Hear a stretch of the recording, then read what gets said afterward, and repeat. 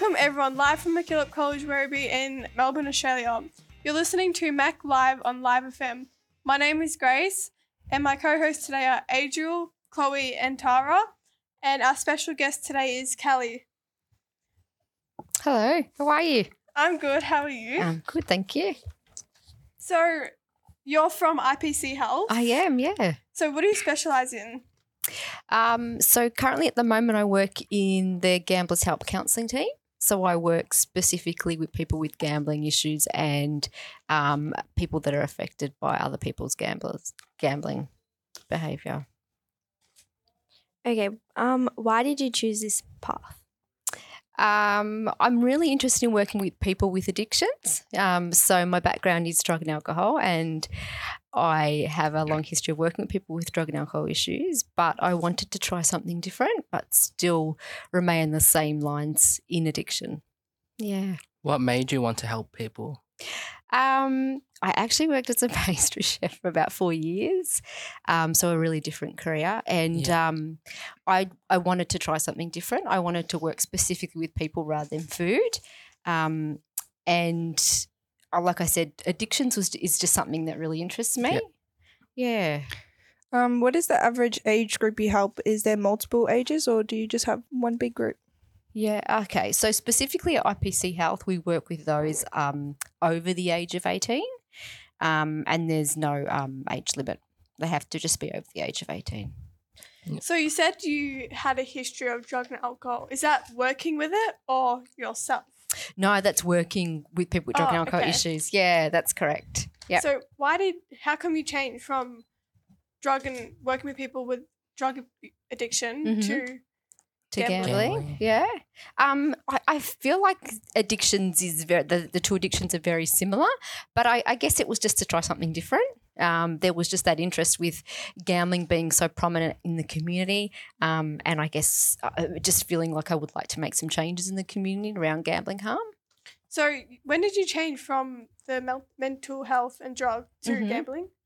It would have been about 2014. Okay. Yeah. A while back. Where did you work last? Where did I work last? Yeah. As in prior to this prior to this, I was working still at IPC Health as a drug and alcohol counsellor.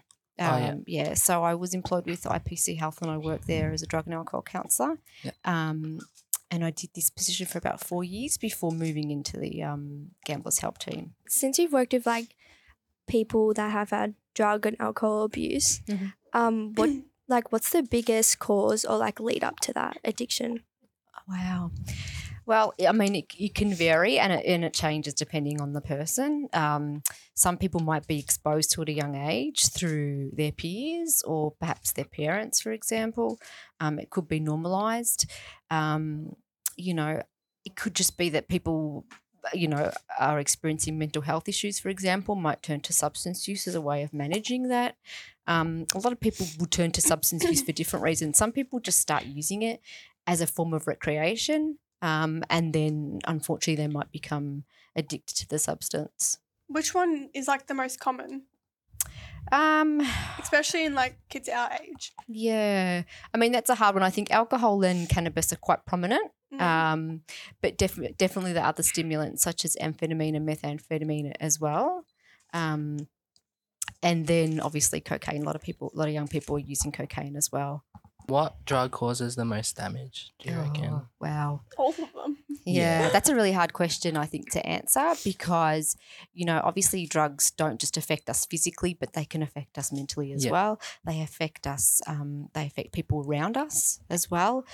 So obviously different substances impact physically in different ways. So obviously stimulants will increase the heart rate, whereas a depressant will slow down the heart rate. Yeah. So they obviously do different things. But obviously, things can affect the kidneys and the liver. And I think the worst thing about it is the mental health issues that can obviously be caused. Some of these stimulants can cause people to have drug-induced psychosis, for example. Where they're hearing things and seeing things, feeling delusional. What's the worst case you've had to deal with? You know? Oh, that's another really broad question. Goodness, you've put me on the spot here. I've dealt with a lot of really difficult cases, but, you know, definitely when people come in with a lot of complex issues, you know, so mental health issues, substance use issues, those with minimal supports as well, if those are having thoughts of self-harm or suicide, for example. So, yeah, those that come in with just, I guess, a lot of complex background and trauma and a lot of issues. Yeah. Yeah. If you are just tuning in, you're listening to MACK Live on Live FM, live from MacKillop College, Werribee. My name is Grace, and my co-hosts today are Adriel, Tara and Chloe, and my special guest is Kelly. So, back on their mental health part, if someone refuses help, but, like, their life is at risk, what do you do? Generally, if their life is at risk, that person, they generally have to seek treatment. Yeah, so you can call a mental health professional, you can call an ambulance, the police might come along with them, and that person can be sent to hospital. They can be institutionalised if they're at risk of harming themselves or anybody else. Absolutely. What do you recommend to school students that are struggling with abuse? I would be saying to seek support, definitely, whether that be from a GP, whether that be from your school counsellor, mental health service locally, such as Headspace. Definitely be seeking support earlier rather than later. I would be encouraging them to do that, not to feel the shame associated with it. You know, there is that help out there. What's your best advice you give to your patients? I don't generally give advice. No, that's not what we do. But we're basically there to support our clients. We're not there to give them advice. But it would just be to be able to work on their goals. You know, to focus on what it is that they would like to do. You know, you're not impossible. Yeah.